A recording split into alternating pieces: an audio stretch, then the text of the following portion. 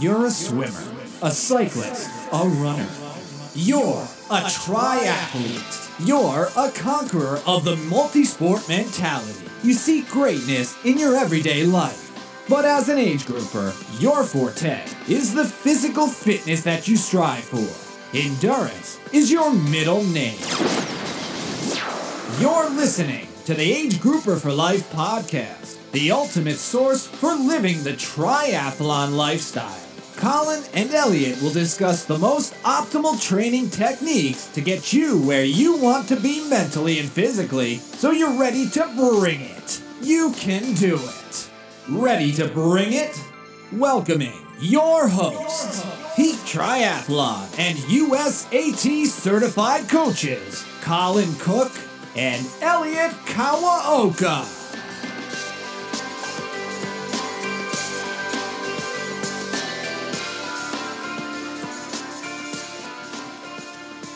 Hey everybody, how you doing? This is Colin Cook with... Hey guys, it's Elliot. And this is episode number 26. And today I am going to be interviewed, I guess, by Elliot here. We're going to talk about running a sub 3 hour marathon.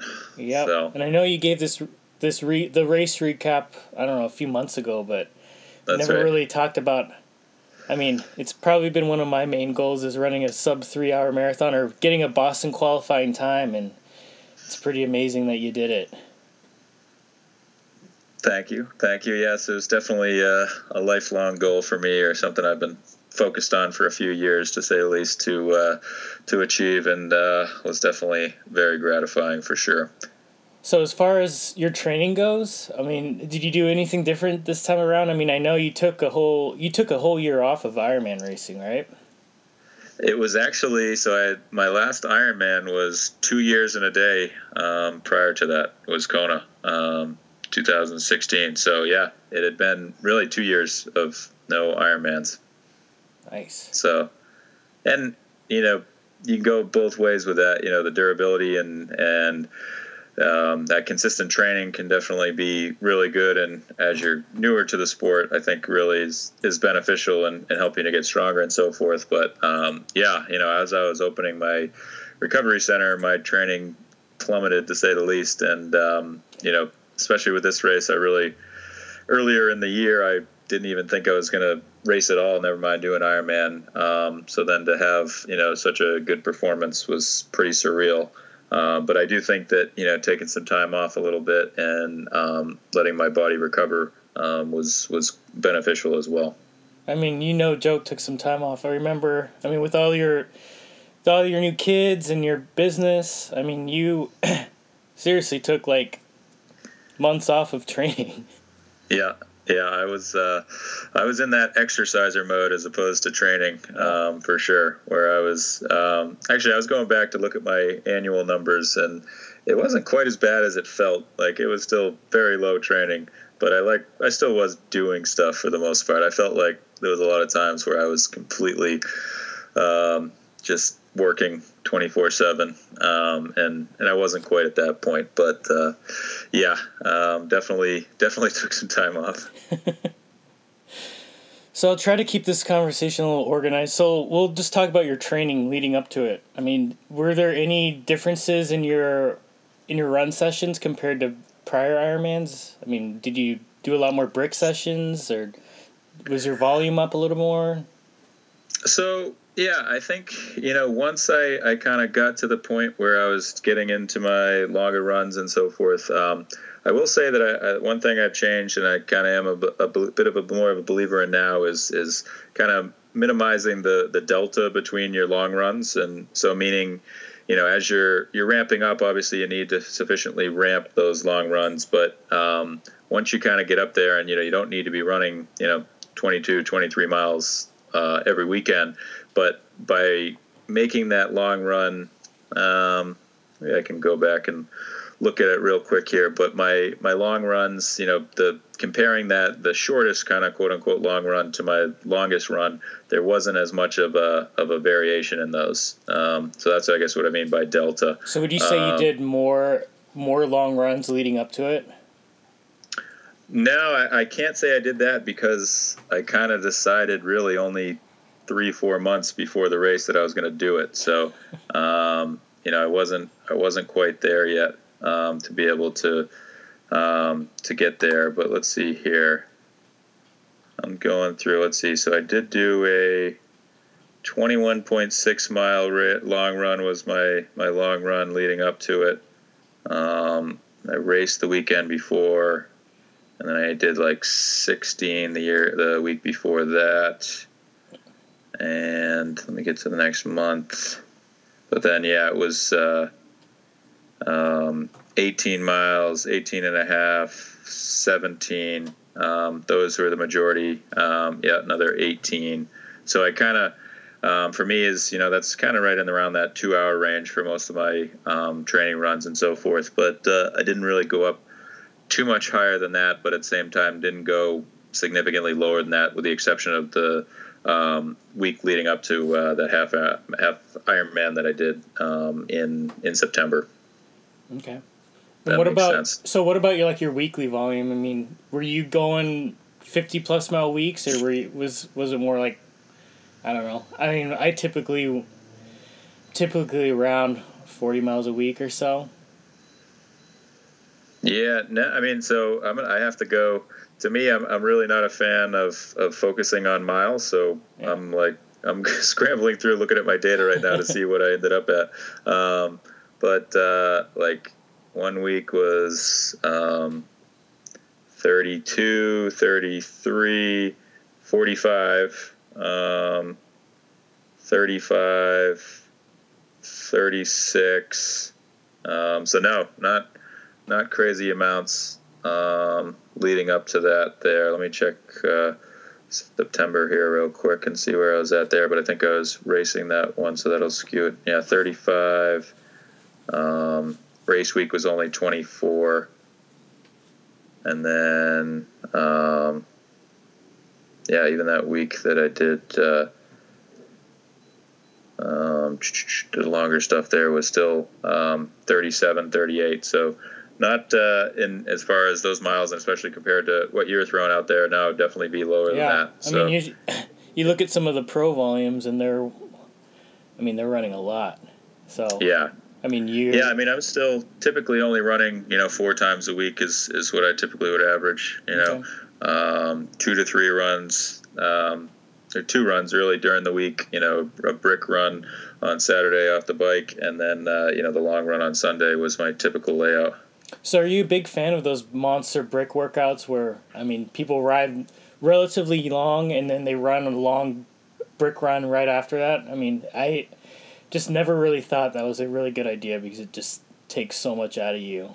But, it's an Ironman, and it's kind of hard to, piece it all together, I mean, you can do, each part on different days, but you never really piece it all together, which kind of makes the whole day unknown for a lot of people. Big time. Yeah, so I am by no means a fan of those really long, brick shots. I mean, I'm a big fan of doing, longer bikes and spending a lot of time on the bike. But as far as then doing a brick super long afterwards, let's see here. September, my longest run off the bike was 4.25 miles. In my prep here, that looks like that was my longest run off the bike. Okay. I guess I did do a few, or maybe I contradict that a little bit, is I do like to do some kind of short runs. Short rides, and then do your long run off the bike per se like that. But that's like a maximum of 45-minute ride that you're doing and leading into that, and just more of almost loosening up so you're in a good state for your long run. But it's never a key bike session and a key run session right after. 100%. Okay. Yeah, definitely nothing like that. Okay. Absolutely. Yeah. So it sounds like your training wasn't that much different than prior years. You've always been a pretty good marathon runner. We've kind of talked about that before this podcast, but it wasn't very shocking to me. You ran a 3:04 in Canada, which is a very rolly course and a very fair course. So, I knew you had it in you, but... Yeah, I always, felt like, and I think, as time's gone on, obviously, I've continued to improve and get better there, and we'll jump into a few things that I think are big parts of that. But I've always felt like, and it was really actually, I'd say, Ironman Mount Tremblant back in 2013, where I ran a 3:06. I think my fastest Ironman run split prior to that was like 3:15, maybe even closer to 3:20. That was kind of a breakthrough run for me, and I really felt like I was capable about that for a long time, but I'd never really put it all together, and I'd had some side stitch cramping issues that always seemed to slow me down and cause issues, and other issues that held me back a bit, and didn't really feel like I was hitting my potential from that regard, and that's really when things turned and started to get a lot better there. Okay. Let's talk about the race now. And so leading up to it, I mean, I know you're a huge fan of pacing properly on the bike, which is probably the reason why you can run so well. But, I mean, how important is pacing on the bike and following your power plan or whatnot? Yeah, I mean, really, and, it's my favorite saying from a race strategy or whatnot is we swim and bike for show and we run for dough, right? And it's all about setting yourself up to be able to run to your capabilities, right? So, one advantage I did definitely have, there's a couple advantages to things that happened in Louisville last year, but one of those ones was a shortened swim. So, only be in the water for 15 minutes definitely is a big difference than swimming for 60, 62 minutes, we'll call it here, is probably, what, with the current there, probably would have a little faster there. I would like to have hoped, but, that's still less time that you're exerting yourself, and, from an effort perspective, is definitely something that can affect you over time there and whatnot. So, but yeah, really trying to maintain a consistent effort there is huge. As we did talk about during my race report, my power meter didn't work, so I can't validate whether I did that or not for this race. But I do feel like I was riding quite consistently. And I mean, and that's a big thing too, is kind of avoiding the big surges and just trying to ride as smooth as possible. I mean, even the year I won in Canada, I mean, my power meter crapped out halfway through, and it was completely off of feel. And I just remember telling myself, just ride smooth, spin easy up the hills. And I mean, we do so much training that you kind of know what your power's at. I mean, it's 100%. I mean, it's definitely something where you should know what your power is, and you should be able to kind of go blindfolded and cover your Garmin and whatnot, and be able to get relatively close to an idea of what your power's at, and that can be a huge advantage on race day when you run into situations like we did. So that's definitely something I'd encourage everyone to practice, and those numbers are extremely helpful, and I not saying that I'm going to race my next race without a power meter by any means, but being able to trust your feel there and knowing what those efforts feel like is just as important, I think. And if your power meter breaks, I mean, it's not the end of the world. I mean, there have been many pros who've done very well in races or age groupers, and they didn't have power, and you'll survive. You got to trust your body, and you just got to trust the feel. Yeah, 100%. That's really, unfortunately nothing's likely going to go perfect on race day, right? And you got to be able to roll with those punches, and if you let anything like that affect you, it's definitely going to negatively impact your race, and you got to somehow your power meter always breaks, Colin. I've had a few races like that. I don't know what's up with that. I mean, it's still overall it's worked most of the time. Yeah. But there's definitely been a few races that it's happened. But all right, so when you get off the bike, are you able to? I mean, I know some people. I'm just talking to some people. They're like, "Oh, I knew I was gonna have a great run just right off the bike." I mean, are you able to know right when you start the run, this is going to be a great day, my legs are feeling great, or do you sometimes feel pretty crappy and it kind of snap out of it and get your running legs back? Yeah, I think there's a little bit of both. I mean, I think that most of the time I can come off the bike and quickly evaluate and say, all right, I'm good here and I'm ready to run. And I can say, okay, I think I've overdone it. I overdid a little bit, and probably need to tone it back a little bit at the start of the run to make sure that I don't overdo it too much here and really blow up. But I think, you could definitely have, if you've done it right, you should feel good and have had those kind of intuition and feelings before. But I've still been able to kind of battle through that if I've come off and not felt amazing. Though I did feel really good coming off the bike in Louisville. And how was the weather?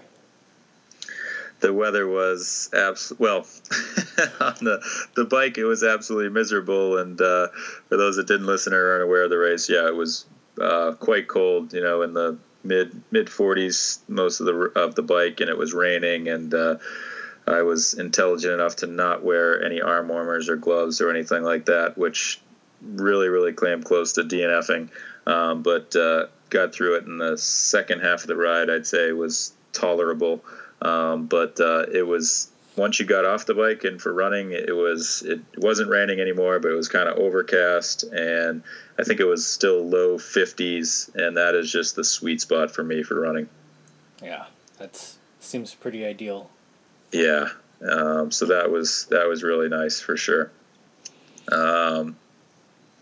One thing I guess I'll also mention that a little bit too graphic maybe, but I think may have, and I haven't typically done in the past, but in T2 I did take a stop for a number 2, and I think that really just set my stomach into a good place to be able to push myself for the next 3 hours or whatnot.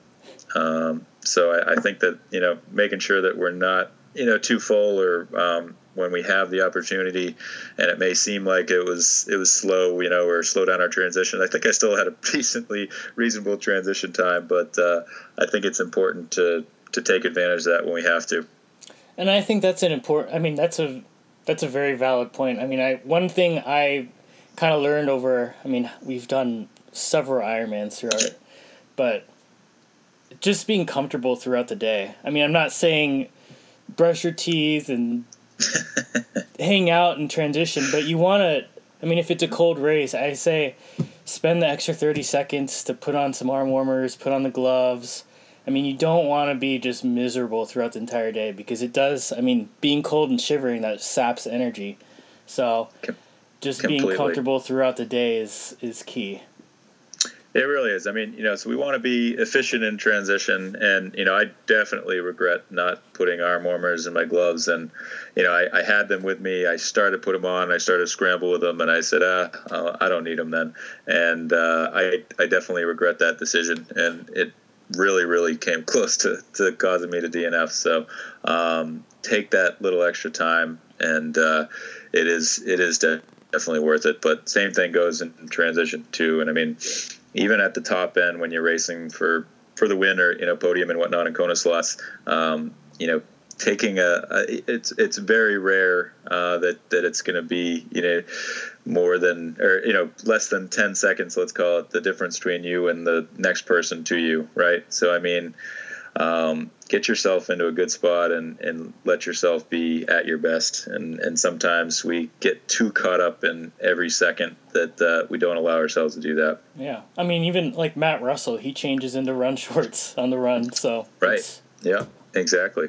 Totally. Good point. Yeah. So I want to hear about some form or technique tips that you'd like to share with us. I know you're a big fan of cadence work and just having a high cadence, especially with Ironman running, or actually triathlon running in general. But is there stuff you want to share about that? Totally, yep. And actually, I guess one other thing that's noteworthy from this run is on the bike, my Di2 actually my shifting wasn't working properly, and I ended up riding the last 30 plus miles in the small ring. And so that forced me to have to ride with a very high cadence. And there was times where, again, because my power meter wasn't working, I don't know what my cadence was, but I was definitely over 110 for some kind of consistent points, just trying to get everything I could out of some downhills and whatnot. But I am a big fan of, definitely, if you're more of a masher or your cadence is dropping or is relatively low as you're finishing off the bike, to really try to pick that up, because I think that develops the kind of muscle memory that you need to really get those legs firing and continue on in that motion as you get off the bike. See, that's a very interesting point, because there are some other articles out there that completely contradict that too. I mean, there's some pros that are riding 70, 60. I mean, really slow cadences were there. So, I mean, I'm a big fan of the high cadence too, but that's a very interesting... I didn't know about your small chainring and all that. Yeah. So, and normally I do consider myself to be more of a masher. I'm typically like 80 to more like 85, sometimes 90, but I rarely go up above 90 for an average cadence for an Ironman. And it would be nice to know what exactly I was at for this race, but it definitely was up there, I can assure you, for the last 30 miles out of necessity. But yeah, and that's something you should definitely test and see what works best for you. Same thing with running cadence, but overall, I feel, especially with running, that cadence does so much. And if you're running at a high cadence, it's really going to help you to put yourself into the most efficient position possible, that can just help you to really maintain that efficiency, especially as we start to fatigue and, we naturally want to drop our cadence, and then we become less efficient, and, we end up spending more effort to go slower. So for those that aren't used to running at a high cadence and they want to work on that, I mean, what are some tools that they can use in training to kind of incorporate higher cadence running? I mean, it seems so unnatural at first if you're just so used to running at a lower cadence, and it's just kind of like, I don't know, it's learning like anything new. It's like, feels very foreign at first. I mean, what are some tools that you can use to help with that? Yeah. So, I mean, it's going to feel very unnatural, and, I work with a lot of my clients on improving on this and so forth. And I guess advice number one is, let's say your average steps per minute right now is like 150 or 160. And, you say you maybe have a goal of getting up to that 180 point or something that is typically kind of the standard and whatnot. Do not try to do that immediately, because that will lead to at least significant soreness, but can also just be because you're really changing the way you're running, and you're using different muscles different ways, and it's definitely going to cause you to use your calves a little bit more and so forth. And I've unfortunately had a few clients over the years that when we've been working on this, they've gotten a little bit too aggressive with it, and then they end up with some significant soreness, or even actually I had one gal that she just absolutely smoked her calves and could barely walk after a race that she did, and we had just started working on it earlier that week. So it's really got to be a gradual process, and to stay healthy and do this, that is my number one recommendation there. But from there, it's really all about landing, primarily for most people on their midfoot, and allowing, your foot to land underneath your body so that your entire body can absorb that impact. And so it's really just thinking about short steps, and kind of, for some people, literally they're not even almost moving forward with how small of steps they're taking. And it feels extremely bizarre, but once you get it, it's going to do so many good things for you, just with your economy again. And it's, especially if you're a heel striker, it's going to make I can all but guarantee it'll be a game changer for you. So would you say no matter what speed you're running at, I mean, if you could have it at 180 strides per minute, that would be ideal? I mean, I guess what I'm trying to say is you shouldn't change your stride length based on how fast you're running. Correct. Okay. Right. So if we're running correctly, and as a bigger guy, right, that's typical that I may not have quite as high a cadence as, say, Steve Vargo, or somebody that we also had in the podcast there, or you, Elliot, that is a little bit smaller, and it's more natural to take more steps and so forth. So that stride length isn't going to be quite as long. But yes, you should definitely be able to establish that and work towards that higher point.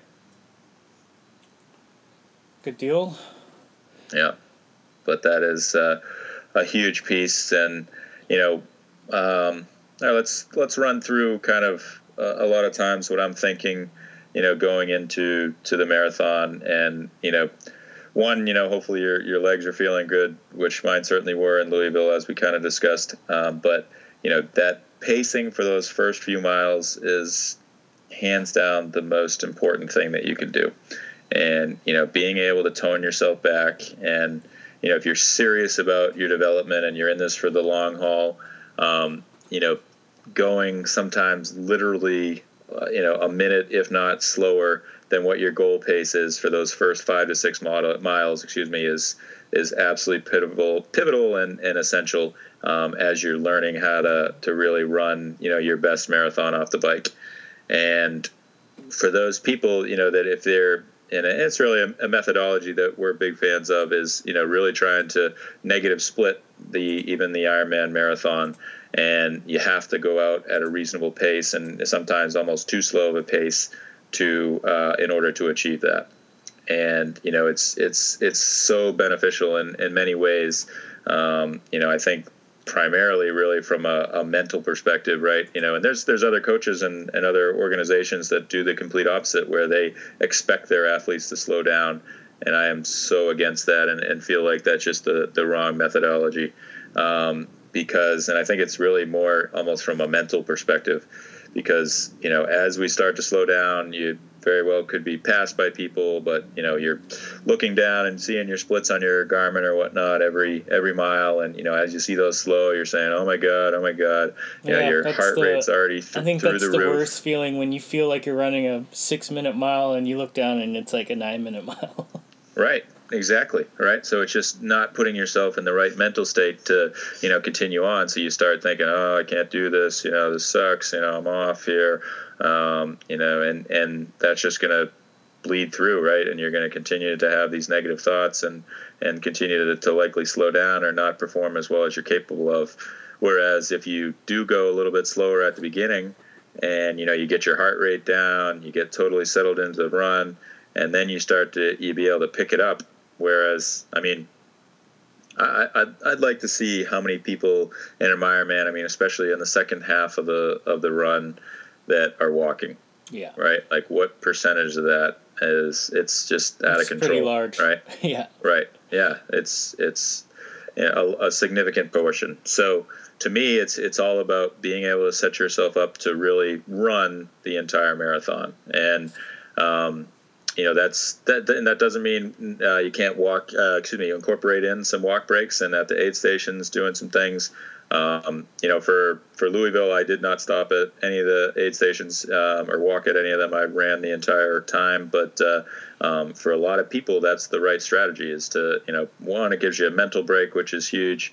But you need to be able to get yourself to the point where you're not, blowing up and slowing down significantly at the end of the race. And even though, you look at the numbers and you should be able to run faster than you are, until you can prove to yourself that you can actually really run the marathon, you shouldn't be, thinking about that and what you're, going out too hard, and you've got to settle. And that's definitely the number one piece of advice that I have. Okay. Yep. So, when I went out and going in this race here, why don't we I'll just spit out my whole splits here for the race. So, I mean, and I guess, a huge advantage, especially as a bigger guy, that may have had a pound or two extra on him for this race. Having it's a very flat course, according to my Garmin here. Whereas here, 180 feet total elevation. That is flat. So, that was extremely helpful to me in order to keep my heart rate in check, and, keep that pacing pretty consistent and so forth. And that was, extremely helpful, again, as a bigger guy. And I think for most people, to be able to keep that consistency can really help in being able to run the way that you want to. Obviously the course is going to dictate that. And, that's really where stronger runners, I think, shine is when they're able to battle through that, and they're smarter about the hills and so forth. But that was a huge piece of my success, I feel, for this race here. So I mean, you're not a big fan of open marathons, so you don't really know like what exact marathon time you're shooting for. So are you pacing based off of heart rate, or are you just going, all right, I know a 650 pace is around a 3-hour marathon. I'm going to try to feel comfortable around that kind of pace and see, I mean, how did you pick the pacing that you started off with? I mean, because I'm looking at your splits right now, and they are like super consistent. Yeah. So that was really more just kind of going off feel. I'd say, if anything, I'm focused on my cadence number one, and really my heart rate is number 2. And so I really want to make sure, especially as I head out there, that those first few miles, I'm keeping that heart rate relatively low, and I'm not overdoing it there. Mm-hmm. I mean, so it looks like my average heart rate for the run was 161 beats per minute, which to me is again, we don't know.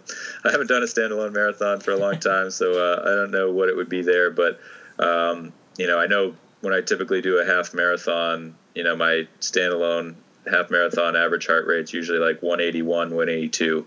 So it's significantly lower than, if I'm really, really running, hard and whatnot. So you're running close, maybe like high end zone 2, low zone 3 heart rate. Yep. Okay. Yep. I'd say that's about fair, especially as we're starting out. I did let it elevate here, once we got really on the second half of the run or so, I'd say, a little bit, but it was still relatively low there. But yeah, from a split perspective, so if we run through them all, it was 643, 646, 650, 640, 648, 645, 649, 646, 640, 652, 651, 653, 652, 650, 657, 655, 651, 659, 651, 701, 658, 652, 712, 708, 701, and then 648. So I did have those two 7-minute miles in there. But still, I guess from my fastest mile, technically, let's see, I did have a 640. So there was 32 seconds, I guess, is actually higher than I would have liked, the gap between my fastest and my slowest mile. But that was, mile 23 versus mile 4. So, it was really all about, keeping that heart rate in check and feeling, good. And, but I'm not saying that you're going out for a casual stroll here. Obviously, I'm going out there and I'm running, but it really felt comfortable. And one thing, maybe should wait on this, but I really didn't get to the point where I was like really, really hurting until I'd say mile 22 or so. And, when you get yourself to that point at, mile 6 or even mile 13, that is a hell of a lot harder than, when you're waiting and not having to find that next level, for only, 4 or 5 miles or whatnot. Oh, sure. So I think that was really, really huge for me as well. I mean, what are some mental tips you use when you get to that point? Because, I mean, we've all experienced that kind of, wow, this really, really sucks. And, I mean, we've always talked about it, like you're going to have to find a reason deep down inside where you want to push yourself. But what are some of your mental strategies that you use when you get to that point? Yeah. Well, I mean, I guess to just agree with that, I mean, I think it is unbelievable how easy and how much our mind can try and justify slowing down, right? And it's really just not letting it, right? It's straight up saying, this is what I'm doing, it within reason, right? I mean, that's where if, I got the, mile 13 and my heart rate's, up at 168, 170 or something like that, I would have been in trouble, and I would have likely, slowed down if something like that was happening. But to me, it's all about just focusing on my form, and staying in the moment and ensuring that I'm doing everything that I can, technique wise. I definitely like to try and play off the crowd as best I can. I'm somebody that will definitely, even call out to spectators if, they're quiet or, anything I can do to engage and, very appreciative typically of people, that may change in the last 6 miles or so when you really get in the hurt cave there. But, keeping those thoughts positive and appreciating what you're doing is tremendously beneficial. Again, kind of goes back to that strategy of when you're slowing down and you're getting into that negative mental state, it's just going to crush you. And you have to be doing what you can to stay positive. And so to me, I'm always very rarely coming off the bike in the front of my age group. And so, it's seeing, progress maybe that I'm making on some of the guys that are out in front of me and, looking at them and knowing how much better I look than they do and so forth, and taking anything I can as a positive and just throwing out any of the negative. That's another thing. So do you like when people tell you where you're at in your age group, or do you like to just race and just see where you're at the end of the day? So I definitely am not a huge fan of I don't want to know, all right, I'm in 6th place and I'm, 20 minutes off the lead or something like that. That kind of stuff I think is a little bit too much. And we've talked about it, I guess, a little bit, like in Ironman Texas back in 2016, I think I was 11th off the bike. And if somebody told me that, I probably would have been a bit demoralized and not been in a strong mental state, knowing that. So not knowing that, I think, helped me, a lot to be able to push through there. That being said, when things get interesting and it's really, that second half of the marathon, actually, I came around it's a 2-loop course in Louisville, and I had some of my clients there, and unfortunately a few of them that didn't make it. They got too cold on the bike, and so I saw them, and I was actually, that was a little bit of a negative point for me because I was really disappointed that they still weren't out there. But I was kind of hoping for them to tell me what place I was in and so forth, and they didn't. But there was actually a little bit of chatter I had with other competitors out there that I did ask them, or we chat a little bit about what place we thought we were in and so forth as passes were being made and so forth. So I still actually, it wasn't till the finish line that I know that I was second in my age group, or second amateur. Really wasn't aware of that. There was one guy that I kept seeing that was a ways out in front of me that I was hoping was a pro, but was indeed in my age group. And but the other guys, I had a pretty good idea that I was out and ahead of, and I felt for most, at least even at the second half, without knowing, I was pretty confident that I was in a Kona slot place or whatnot. Yeah, it's pretty incredible. So you never walked during that entire run? I did not walk a step, no. And did you give your competitors any high fives? I did not, no. Good. Learning from the best. I'm sorry, wait, yes I did. Yes I did. I take that back. I gave Mr. Vargo a few high fives, okay. I think. And there was a couple other Northeast multi-sporters out there, I believe, that when I had the chance, gave them a high five. So, okay. No doubt. So and I chatted. There was a couple other guys that I knew, and if I couldn't high five them or whatever, would give them praise, and there's a couple other Zoot people out there and stuff, and say good job Zoot and stuff. So anything you can, bring that energy up. Yeah, I think that's something I need to work on since I ignored you that one time. Everything's gone downhill. Hey, you brought it up, But yeah, you can only control what you're doing, but if you can help other people and just take in that energy, I think it's really only going to help you. Yeah. So, pushing even people in my age group, even I've actually in this race, I think there was one guy when I was passing him, I was like, you're doing great, and I think that was towards the end. I said, like, you hold this, you got it, you're going to get a slot. So just hang in there. And, I'm happy to do those things and mean it when I say it. You're a nice guy, Colin.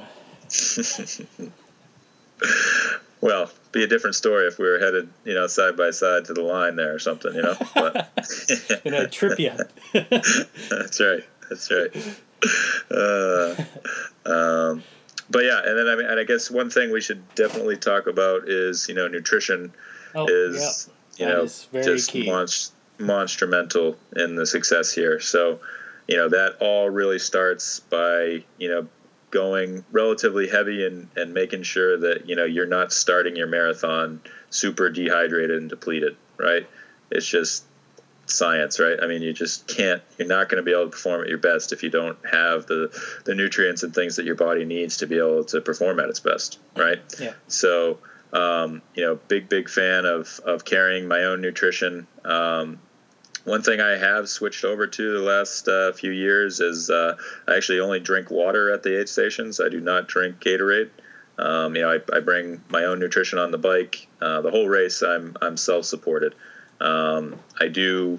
The last few years, I've been using Scratch as my fluids on the bike. So I will, grab water at the aid station. I'll pour it into my Aero bottle, and then I'll dump some Scratch into the Aero bottle to mix things up. So that allows me. So it's still hard. I do carry 2 bento boxes on my bike in order to carry everything. But it allows me to get the quality products that I believe in and work best for me. Yeah. So that's a little bit harder to do on the run. So my nutrition plan involves just using water as my liquid, and then just taking more gels and gummies to be able to compensate for that. What kind of gels?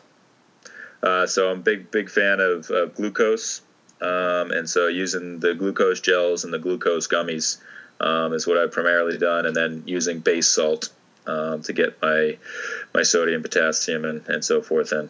Okay. So the other thing that I think a lot of people challenged with, especially once you start to hurt, is they stop taking in nutrition, and it depends where you are in the race, I guess, but that's just a big mistake. You need, again, it comes back to what I was saying there when you're getting off the bike, and if you're dehydrated or you don't have the nutrients that your body needs, it's not going to be able to perform. So you have to kind of force it sometimes to make sure that you're getting everything in, so that you're not so depleted. And then what about drinking Coke on the run? Do you... So I didn't need to do that. I didn't have any Coke during Louisville here. I definitely have resorted to it in the past. If you get to the point where you're really past that point and you're really depleted, I think it's a good move, and it gets those sugars to you really quickly and can really help to pick things up. But as I always say, once you go to the Coke, you can't go back, right? Yeah. You got to stick with it pretty much the rest of the race. It's hard to get yourself back totally replenished, and it's typically a sign that you've kind of underdone it to that point if you needed to get there. But it can definitely be a good solution to try and work yourself out of it. Yeah. With the nutrition, another thing that I did do that was different is I did actually, at my run special needs bag, I had some bone broth in there, and I drank a little bit of bone broth.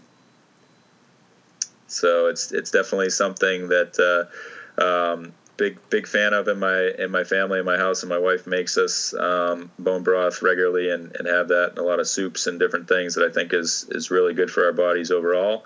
But it's really can help settle the stomach, and you will find chicken broth, especially later on in races or when it gets darker and colder, as an option at a lot of races, aid stations. But I brought, actually I got it at Whole Foods, but Kettle and Fire is the brand. But I had my own bone broth that I took a few swigs of as I headed out for the second lap. I'm writing all this down, Colin. Yeah. So you just put it in a little bottle in your bag? Exactly. Yeah. Okay. So I just put it in a water bottle, not Poland Springs, whatever, some kind of plastic bottle. Yeah. And put it in my special needs that morning. And I mean, I guess the one thing you could be a little fearful of if it's a super hot race and how warm it gets. Although I guess bone broth typically is served warm anyways, so maybe it's all right. But you may want to be a little bit conscious of that and ensuring that it's all right. Yeah, and I'm sure that helped too. I mean, it's salty as well, right? Yeah, absolutely. Yep. So it kind of gives you a good boost there as well. Okay. And yeah, I mean, I think, I've made some pretty big changes with my nutrition, over the years, and take that very seriously. And minus the ice cream stints, I eat pretty well, and been good on those lately. But in all seriousness, I mentioned, the cramping issue I used to have, and my right side, they typically feel it's something with your diaphragm, but that kind of just under your rib cage, getting this nasty cramp there, and that used to plague me at races. Still has, even Kona 14, or even I think even the best year I did there, I still had some cramping issue with that, and it kind of slowed me down. And that's always kind of been what's held me back in the run. It's not necessarily that my heart rate's too high or that I'm just too sore and too tired.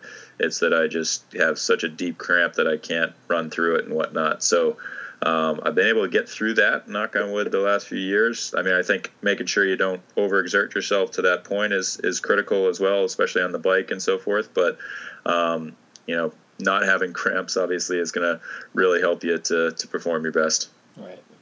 No, and I look back on all my races, and I think my worst runs have been when my nutrition plan just goes out the window, whether I stop eating or just keep throwing up, or, I mean, it's nutrition. So you brought up a good point.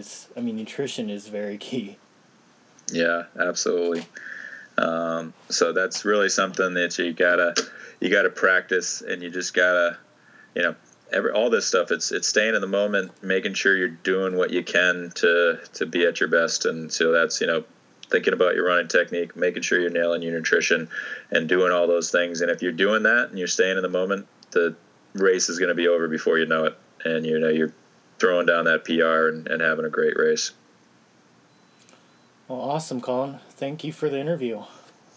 Yeah, thank you. Pleasure to speak to it. Obviously humbling for sure to do that, and I'm very happy. Now let's see if I can do it again here. Yep. Now your next goal is sub 9.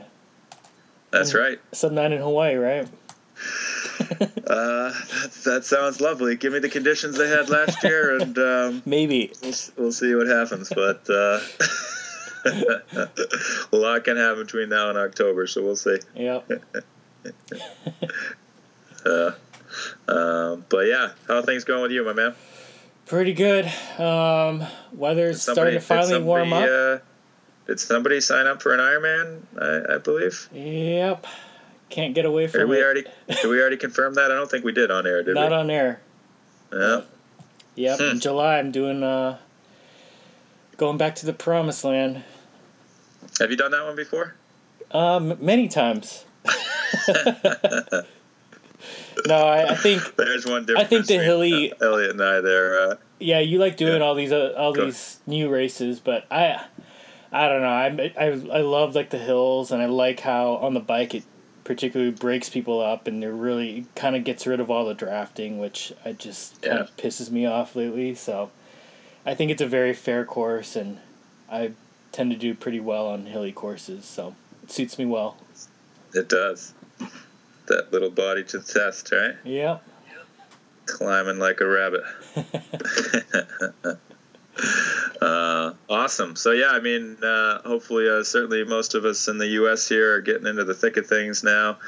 I'm pretty well on my way with my Ironman Santa Rosa prep here, and things are going pretty well with that. It's still cold here in New England. Elliot's praising his warm 70s temperatures today in Seattle. I'm up here in my attic with my shirt off because it's so hot up here. Not the case here, but hopefully soon enough Yeah, happy training, everybody. Thanks for listening. Definitely let us know if you have any questions or follow-ups here, but we appreciate it. Yep. Take care, guys. All right. Thanks, everybody. Have a good one. We'll see you next time.